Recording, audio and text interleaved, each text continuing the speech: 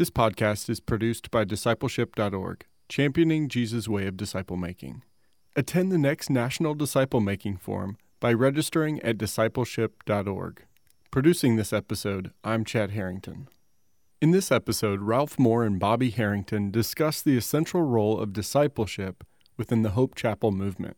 Back in 1971, Moore helped start the Hope Chapel movement, which has resulted in over 2,300 new churches to date. So he shares with Bobby Harrington, the founder of discipleship.org, the story of how Hope Chapel began and how discipleship is right at the very heart of the movement. A little bit of background, Moore had grown up in the faith reading discipleship materials from the Navigators. Then he and a friend started prayer walking every Monday morning to seek the Lord. Here's Moore. Hi, I'm Bobby Harrington, the founder of discipleship.org, and it's my privilege to be here today with Ralph Moore, the founder of the Hope Chapel movement. And we're here at the Exponential Conference, and Ralph's been with us also talking about disciple making. And I'm very pleased, Ralph, that we can talk. Part of it is the conversations that we've had with each other, where you've been sharing with me the background on disciple making with the Hope Chapel movement. To begin with, let me just say this to everyone watching, because it's kind of hard to ask you to say these things because of your nature. But you started a movement that has resulted in 2,300 churches. Yeah. I found that out because people from Exponential started asking me questions. I was going around the world telling everybody we think there's about 1,400. And I started losing sleep thinking maybe there's less and I'm exaggerating. And so we did a survey and we found 2,300. And then the Johnny-come-latelys all wrote me nasty emails after we published the survey. You didn't count my churches. So we think there's another 30 or 40 out there. But the last count was 2,317, starting from 12 people in 1971. Wow. So can you tell us in brief the story of the Hope Chapel movement, specifically why you think, as we were talking earlier, that disciple making is really at the heart of it? At the very beginning, we were into a lot of Bible studies, Jesus movement. Everybody was running a Bible study. And then I had grown up with Navigator materials. And I hooked up with another guy that was into Navigator Bible studies. And he and I started just walking a golf course in Palos Verdes, California, where Dawson Trotman started Navigators. No way. Praying on the hillside. And so we're very mindful of all that and talking about it a lot. And just a sec, for some of the folks who may not know, Dawson Trotman, the founder of the Navigators, the quintessential disciple-making man. Yeah, they wrote the follow-up materials for Billy Graham. Yeah. And so we were going for walks every Monday morning. We'd go at 6:30 in the morning and walk and just talk. Pretty soon, we had a group of people. This is the old days when you go to church Sunday morning, Sunday night, Wednesday night. We had a group of people with young children that lived about 8 miles from the church. And they asked, could we send somebody to do a Sunday night service in one of their homes because it was hard for them with their kids. So we sent Richard. It was his 5th Bible study, 5 a week now, plus his business. And one thing led to another. About 2 months in, they asked if they could become their own church. He hadn't gone to Bible school. Our denomination that I used to be part of had a rule that one church in one town. They don't have that rule anymore, but they did then. And then worse, he wanted to call it Branch of Hope. And I thought that looked like we were trying to make a denomination. So I said no. And then the Navigators came into the picture and recruited him to be a missionary. And I'd always been taught it's more difficult to cross cultures. And so we decided let's just do it and tell the denomination later. And we found out that it truly is easier to get forgiveness than it is permission. And it's often that way in churches. Yeah. And so the way that I define discipleship is an intentional relationship with Jesus in the middle. We structure it in the things that we do in our churches.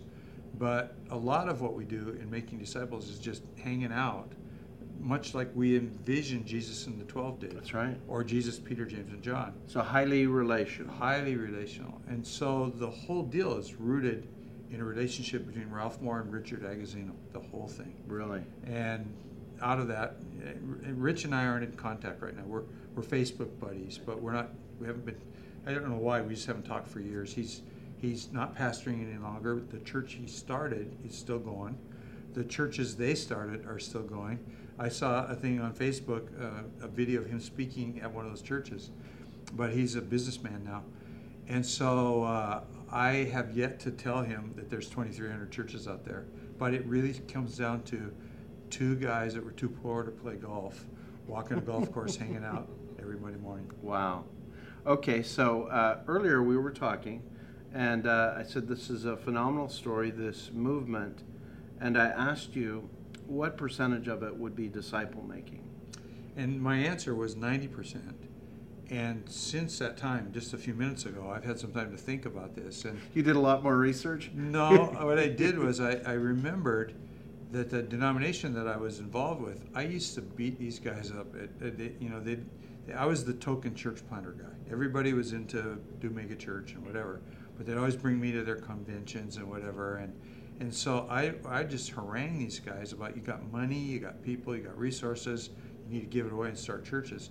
And for a brief moment in time, maybe a couple of years, I succeeded. And they all started churches. Big churches, had a lot of resources. They dumped a lot into these churches, and they all failed. And then I began to realize that we needed to back up and teach people how to make disciples. And I had gotten everybody revved up about running out and planting a church, and that's the wrong thing to do. You've got to be discipled. You've got to know who you are. If I could push this a step further, one of our guys got saved in our church. He was a thug. Then he became a prison guard. Then he became a tour bus driver in Hawaii. And then he accepted the Lord as a prison guard and was discipled in our church. Eventually, I wanted to hire him as a singles pastor or a men's pastor or something. And my staff bolted. They said he was kind of a quiet guy. Mm-hmm. When you're a thug, you don't have to talk too much. But people wanted to follow this man. And so my secretary resigned, moved to another island, so I hired him as my secretary and then found out he couldn't type. So I had, for about 4 years, the ugliest and the biggest secretary in the state of Hawaii. But he went out and started a church. It grew to over 800 almost immediately. Wow. And then he discovered that maybe Ralph doesn't know everything. Everything he'd learned in our church, through our system. I was his pastor. He started going to seminars all over the country. And in his words, he lost his DNA. Huh. And he publicly repented and then came to me and repented. After he had shrunk to 350, the church then grew to over 1,000 once he made the turnaround and came back to his roots. The thing that we think is important is that you kind of have a theology for why you do everything that's really inculcated in you. And then once you're on your own, the Lord's going to change things. You're going to shift. You're going to make changes having to do with your community, having to do with your own personal growth in the Lord. But if you make those changes simply because you went to a bunch of seminars, now you don't know who you are anymore. It's not deep so rooted. It really needs to be rooted in the heart of the man or the woman through disciple making. So talk to us about that disciple-making DNA that's at the heart of the Hope Chapel movement. Well, my favorite Bible character is Barnabas, and I don't think we'd have a Paul if we didn't have Barnabas.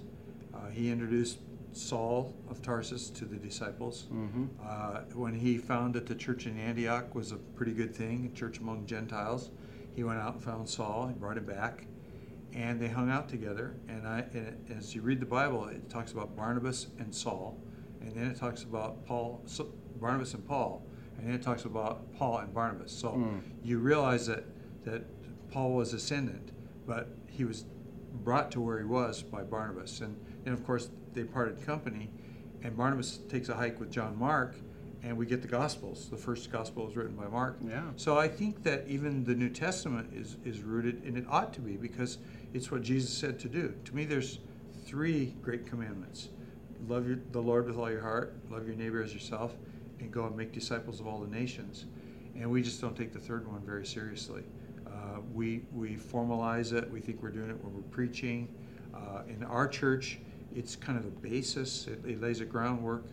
I just teach verse by verse through the Bible, so people are equipped in the scriptures. So when they come together in discipleship groups, they've got something to talk about. That's good. So if you will, explain to us the basic. It's so simple, Ralph. It's like you said, literally in the one of the sessions here, you wanted to explain the whole basis. And I'm used to being in sessions where a guy will explain part of it. It takes him 60 minutes to explain one part. You explained the whole system in 30 minutes. Yeah. And then said, okay, let's have questions. Yeah. So can you just in 5 minutes explain the whole basis of your disciple-making system, which you've already told us is highly relational, centered around Jesus, and also in the power of the Holy Spirit. But take 5 minutes and explain that to us. It starts to me from the pulpit.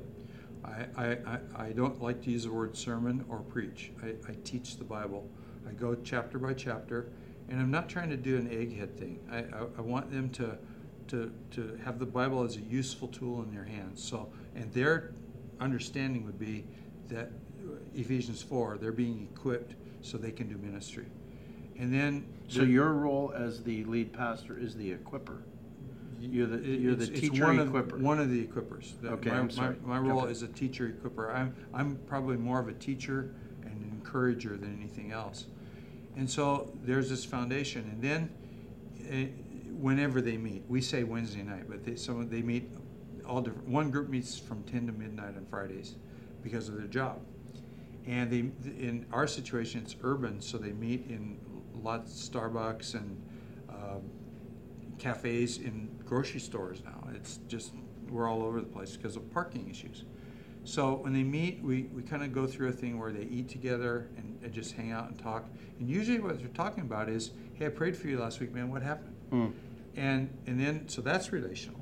Then we get a little more formal, and we'll go around the ring, and we do everything just kind of around the ring. Yeah. So you know that you're expected to respond, and yet it's relational. And so we'll first ask, just give me 2 words about last week's sermon, just to take it off the hard drive and put it in RAM, so that they're thinking about it.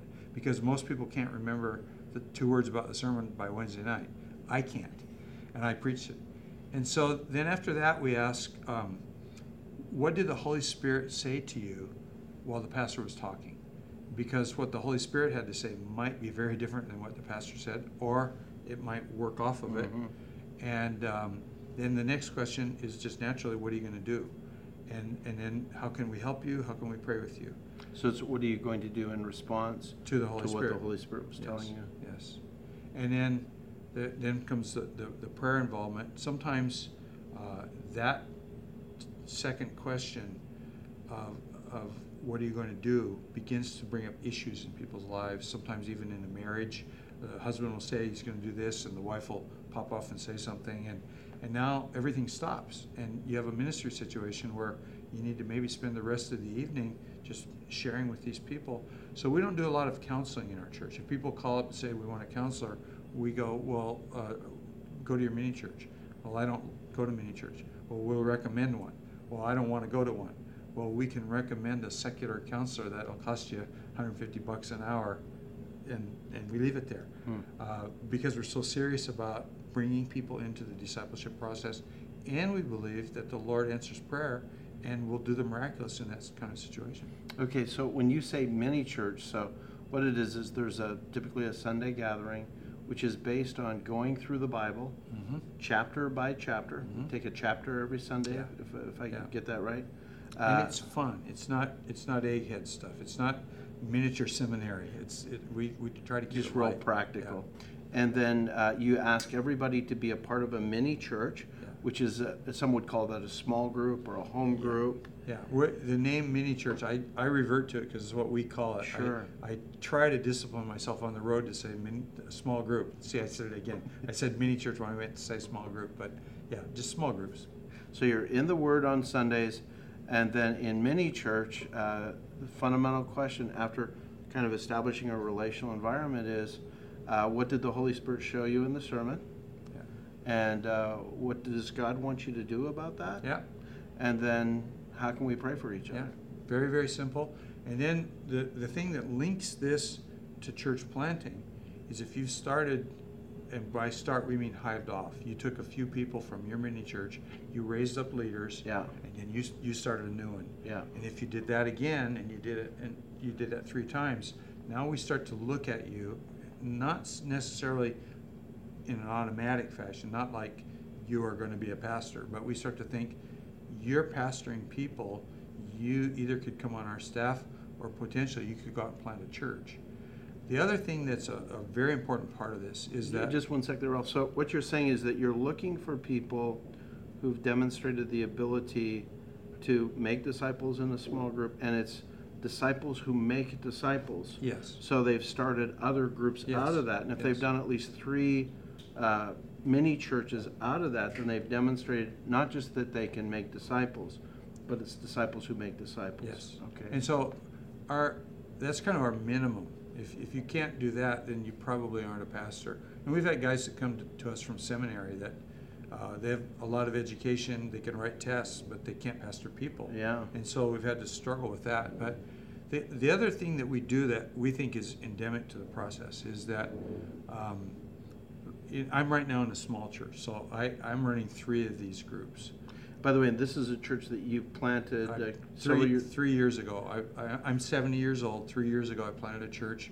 I handed off a church of about 2,200 in attendance to the next generation and went out and started a church. Good for you. So it's fun. I'm having more fun than I think I've had in a long, long time. But because we're small, I can do this. In the big church, there were 6 or 7 people running these meetings, staff members. Yeah. But I meet with many church pastors in small groups, and we choose a book that I choose. That's the great power I have in the church, is I get to choose the book that we're reading because it influences the culture. Yeah. And so as we read the book, it's a chapter a week in each group, and then it's the same 2 questions. What did the Holy Spirit say to you as you were reading that chapter, and what are you going to do with it, and then how can we pray with you? So I'm hearing 3 elements, and help me with this. The first is relationship is really big. In fact, sometimes in disciple-making circles, I've heard people say to make disciples, it takes the Word of God, the people of God, and the Spirit of God. Mm-hmm. And it sounds to me like, don't let me put words in your mouth, but that's really the dynamic. Yeah, it is. And a lot of it is centered around in the mini church itself. What's the Holy Spirit showing you? What are you doing about it?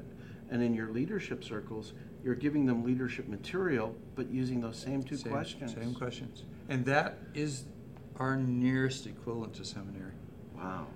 The other thing that we do is if a person is on their way out the door, they're actually planning to start a church, I'll meet with them for lunch once a week for 6 months. And then after that, for about 3-4 months, sometimes 6, I meet with them on a monthly basis or more as needed. Usually once they get out the door, they're charting their own course, and they don't need to hear from you. They don't want to hear from you every week.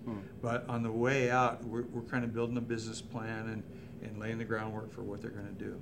So let me ask you this question. The role that you place for the Holy Spirit is really central.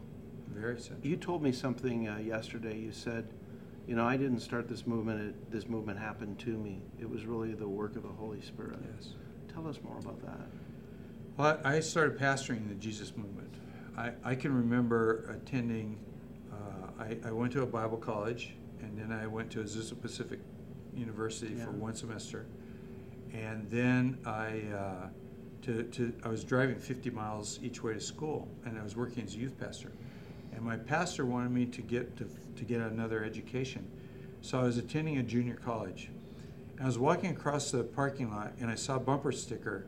There used to be all these bumper stickers, another mother against the Vietnam War, another student against the Vietnam War. There's a bumper sticker, and I saw 3 of them in one day. It said, "Another student for God." And my sister had already been going to Lovin's in Griffith Park, witnessing to people. And she'd watched a cop strangle a guy because he's trying to swallow a balloon filled with heroin. Oh. And I thought that was the worst thing. I was Mr. Straight-laced conservative. And so suddenly I'm kind of dragged into this Jesus movement thing and the Hollywood Free Paper and all that. And then I become the pastor, and I'm in my little suit and tie and white wall haircut, and I got all these long hairs. A topless dancer named Kitten is a member of my church. And we begin to see the miraculous in terms of people getting off drugs. And so I came from a Pentecostal background, and this was the time when evangelicals didn't have much to do with Pentecostals. But I watched the lines get blurred as the Holy Spirit began to work in the lives of drug-addicted young evangelicals as they returned to Jesus. And so everything that we did had, it wasn't Pentecostal. I'm not any longer a part of the Pentecostal denomination that I grew up in, but I never really was probably a Pentecostal in the sense that it wasn't that big of a deal, but the relationship with the Holy Spirit was the big deal. And so it just is in everything that we do. So it's that sense of, again, it really comes back to those three things: the Word of God, the Spirit of God, and the people of God. Now, two other things before we close. One is you were really influenced in the early days by the Calvary Chapel movement. Yes. And this emphasis, let's just get into the Word. Mm-hmm. Let's do a chapter a week. So this is very much a Scripture-based disciple-making system that you've got. Tell us about that. Well, what I learned from Chuck Smith 2 weeks before I started to pastor in this little tiny building was that Jesus told Peter two important things. I will build my church, so it's not the pastor's job. And if you love me, you feed my sheep. And so I just decided, I was scared, I'm going to go out there and pastor nothing. So if it took the monkey off my back. All I got to do is feed the flock, and the Lord cause it to grow. And so I never ever listened except one time to a tape by Chuck Smith because I didn't want to imitate him, but I wanted to copy him.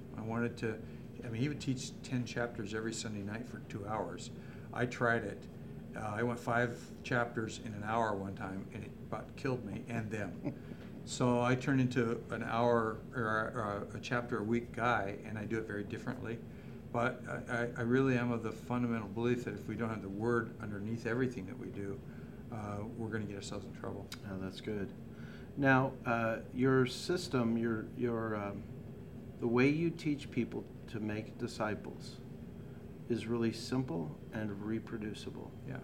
Talk to us about why it needs to be simple and reproducible as you've described it in the context of relationships. I do want to emphasize that again because I think it might be easy to miss your emphasis on supportive relationships. But tell us more about the simplicity. The simplicity is this. If we really want to saturate a community with the gospel, we need to get to all the corners. One of the problems right now is the American church model is I want to go to a big city, a nice city, and I want to do a nice, probably white middle-class church, maybe a black middle-class church. But nobody really wants to go to Compton, California. Nobody really wants to go. I talked to a guy an hour ago who would like to work with gamers. He said he grew up in that culture. He feels called into ministry, and he wants to start a church for gamers. Well, it's got to be simple enough to cross the lines from where I'm at to where he's at. It's got to be workable in whatever situation he finds himself. Yeah. I know that there are people in California that are doing skater churches. We actually had one in Hawaii that they met at a skateboard park, and they started out by bringing water to everybody, and next thing you knew, they were doing church on Sundays in the skate park, and the city gave it its blessing. So the simplicity that would allow for that to happen also works very well in other cultures. I spend a lot of my time literally around the world, every continent, and I don't go to Hope Chapels anymore. I go to fledgling movements are just getting started and can't afford for me to come, so I raise the money. And I find that what we're doing will cross cultural barriers real easily because we didn't attach anything that's very American to it. Yeah, wow. Well, thank you, Ralph. Just last thing for everybody. You've written some material that kind of gives us a little bit of background, including the book Making Disciples, which I just love that book. Thank you. I went through your mini church material years ago, but if you were to say a couple of resources that you've published that might be helpful on these things, what would they be? I'm going to name 4 and then a website. Okay. The first one is Making Disciples. The second one is called How to Multiply Your Church. I think that's the best book I ever wrote. Yeah. It's the poorest selling.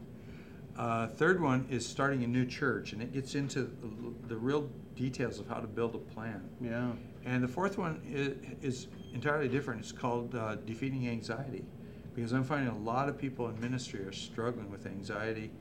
They say it's the #1 treated illness in the United States right now. I believe it. So it's all available on Amazon. I have a website called ralphmorehawaii.com.